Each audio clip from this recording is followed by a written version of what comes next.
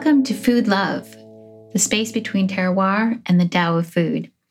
From time to time, I do a monologue on our podcast, and today's monologue focuses on a response to some of the anti-Asian violence that has hit our country and is an attempt to help with a little bit of cultural understanding around both cooking, that sense of kinship and family that I experience with people of other different traditions than my own and heritages different than my own.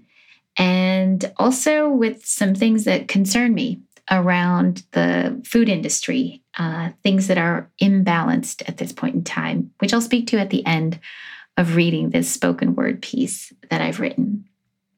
And if you have any comments or want to share anything of your own experience, please definitely write in to foodlovedao@gmail.com. I'm happy to read your comments, read your writing, anything, and would love to share more on these kinds of topics in the podcast. Nothing wasted. When I think of Chinese cookery, I picture the economy of a scallion, the high yield of the purest white and pale green parts, stir-fried, bias cut, dark green tops, all thin to garnish soy and vinegar sauce. Add garlic. Almost always add garlic. Left behind are the small grassy roots, just as slender. Compost for the earth. Returning is the motion of the Tao. To me, Chinese cookery means nothing wasted. Everything and everyone valued. Round the kitchen, watching matriarchs and masters cook. Round the table, eating, laughing. Chicken dinner's not yet truly done until the cartilage is gnawed. Still to come, roast the bones until dark, when the marrow runs dry.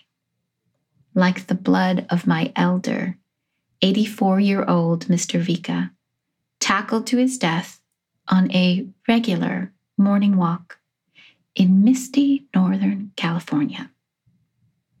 Make soup with the bones, says my mother's voice inside my head. Nothing wasted. In the oven, the carcass sits while I am empty, like the hollow of its chest cavity. Our ribs heave silent sighs, browned. How do we make soup with these dead bones? Even chicken feet are more valued, not thrown away, but frozen together with others, then unthawed, transformed to stock, or even better, authentic healing bone broth. Nothing wasted. But here, today, not one Chinaman is valued. A ripped shirt reveals this military patriot's scars, important to him, alone. All the same now, fathers and grandfathers already built your railroads, ushered in the American manifest destiny at a discount. All discarded, denied their blistered American citizenry daily because of the slant of their eyes. In wartime, camps opened, holding a mirror to overseas horror, one step shy of the enemy, justifying citizens held captive by their own government. Why not weep for a sinless Sisyphus who eternally slides back down the hill of betrayal and loss? You're taking too many bones. You're making too many bones. I can't breathe became we can't breathe a long time ago. No words wasted for a man, woman, or child from Japan until the too late apology. Korematsu's justice came 44 years, a lifetime too late. His personal diaspora drove him eastward. But thank Tao that Korematsu spoke his words. You can scarcely appreciate the economy of a scallion until your bones are cracked or hollowed out from what you see and feel. Returning is the motion of the Tao. Tie the horses to the post. Nothing wasted, but maybe our breath.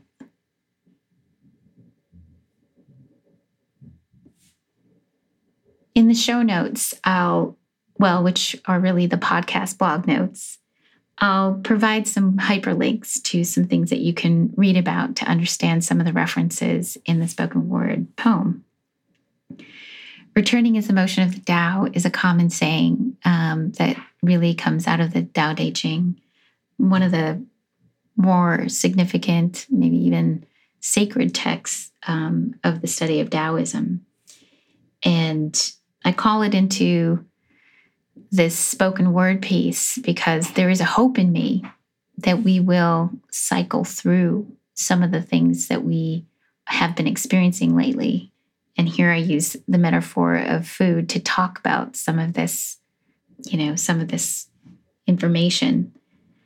I would say that my hope is that we have definitely seen this kind of anti-Asian violence in the past, and we have recovered in some ways from some of it, and we're seeing it again, and we're responding differently and in a more collaborative, consolidated way, cohesive way, so that we may cycle through differently and find a better, more natural rhythm. The reference to the citizens held captive by their government is really a reference to Japanese internment that's happened, and in the Pacific Northwest region, not too faraway cities, there were families that were just uprooted, taken from their farms, from their homes, and put into camps.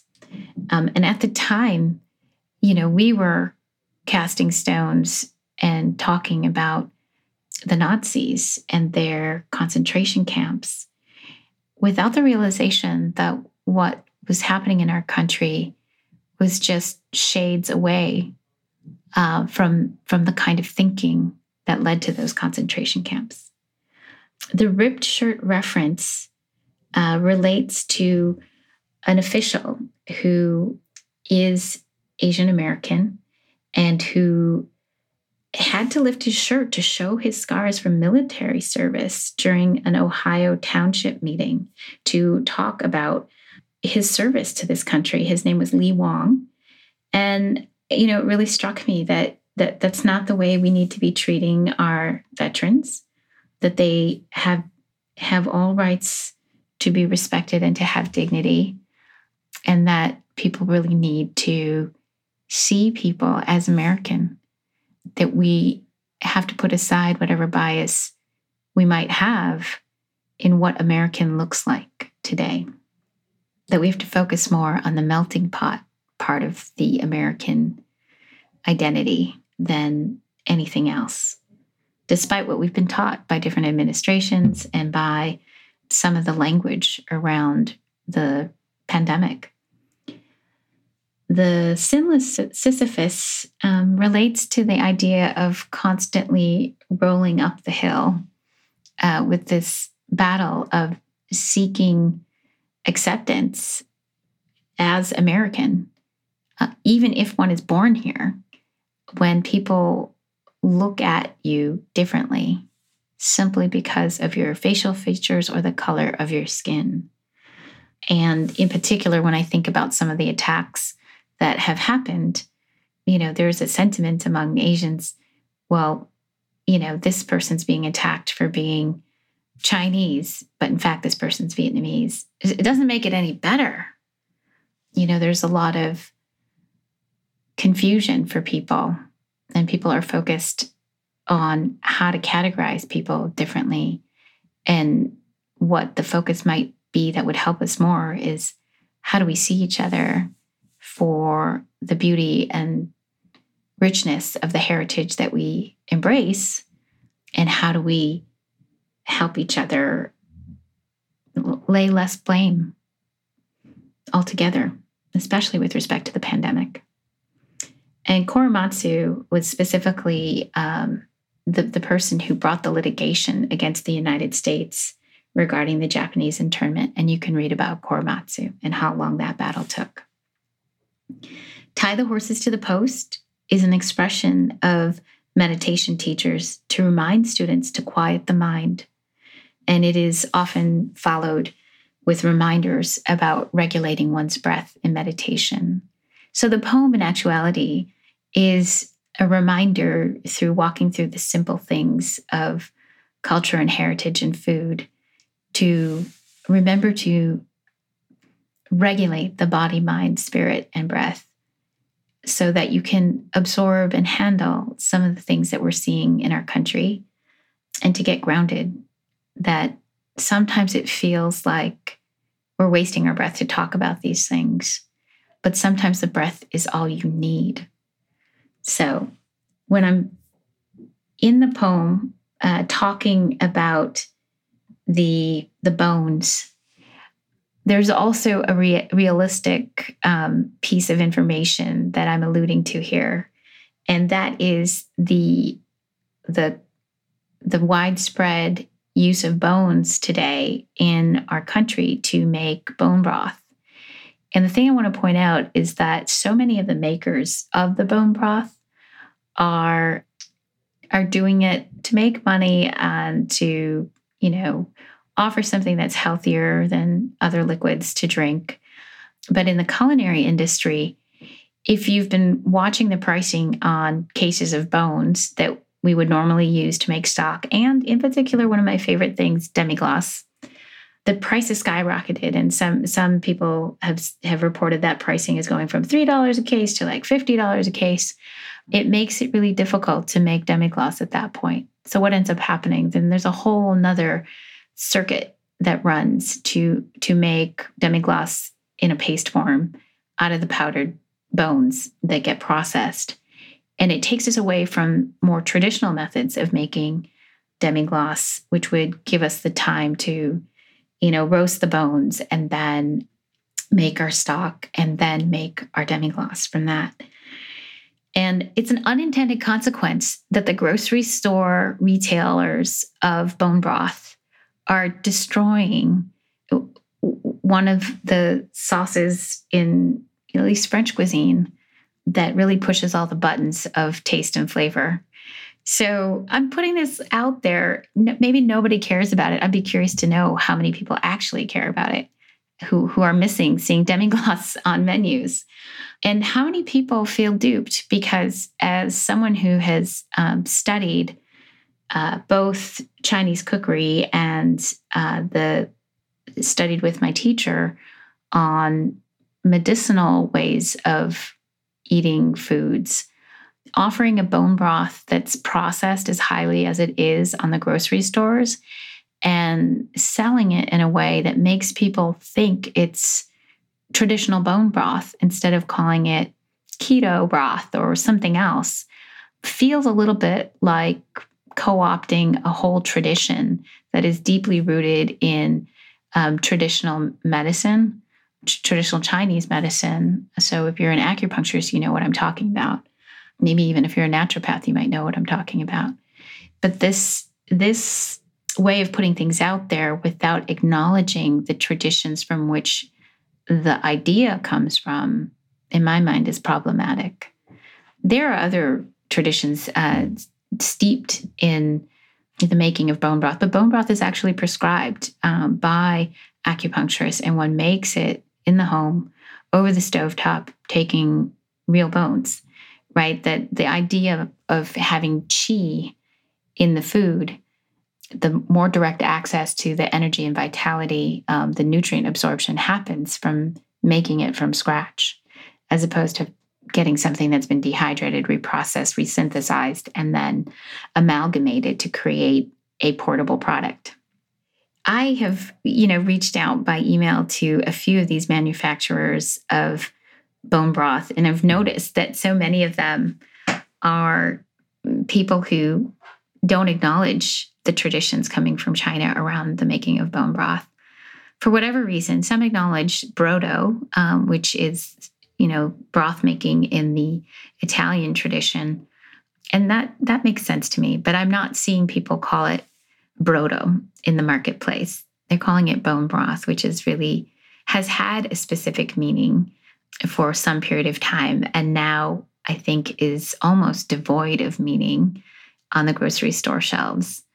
It's an interesting thing to see how we evolve as a culture and what kind of health we think we're getting from food.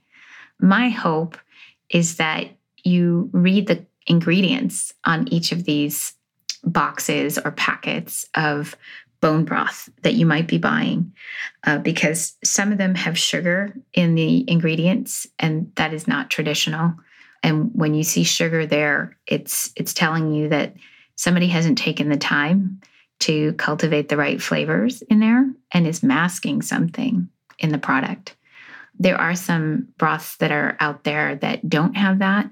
And then you want to watch out for some of the hydrolyzed soy proteins that they're putting in there. Things that are not natural to the making of bone broth traditionally, so that you're just aware as a consumer of what you're buying, what you're really getting. And then if you really want to learn how to make bone broth in the traditional manner, there are many ingredients that are not included on the back of any of these boxes that relate to medicinal herbs that increase the potency of the broth you would be drinking if you were working with an acupuncturist or someone like that. And these are ancient practices that, really go back to keeping the health of the emperor of China. So back then, the cooks, were responsible for the health of the emperor. And there are things that get lost in translation. And there are people who learn a little bit of something.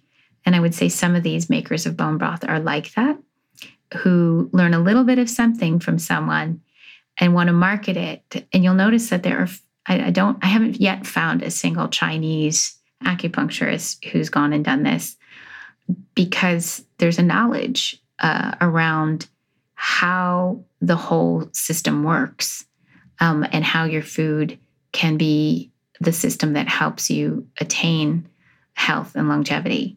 And these bone broth makers today are looking at it in isolation like a silver bullet, like bone broth can save your life somehow. And I would say that in the making of it, they've bastardized a lot of what the tradition has been, and then also just co-opted culture in the process. So I guess that's sort of my Ralph Nader-esque warning to the public about bone broth. When we look at the stats around how much bone broth is out there, we're really seeing just an increase in the marketplace of how much is getting sold.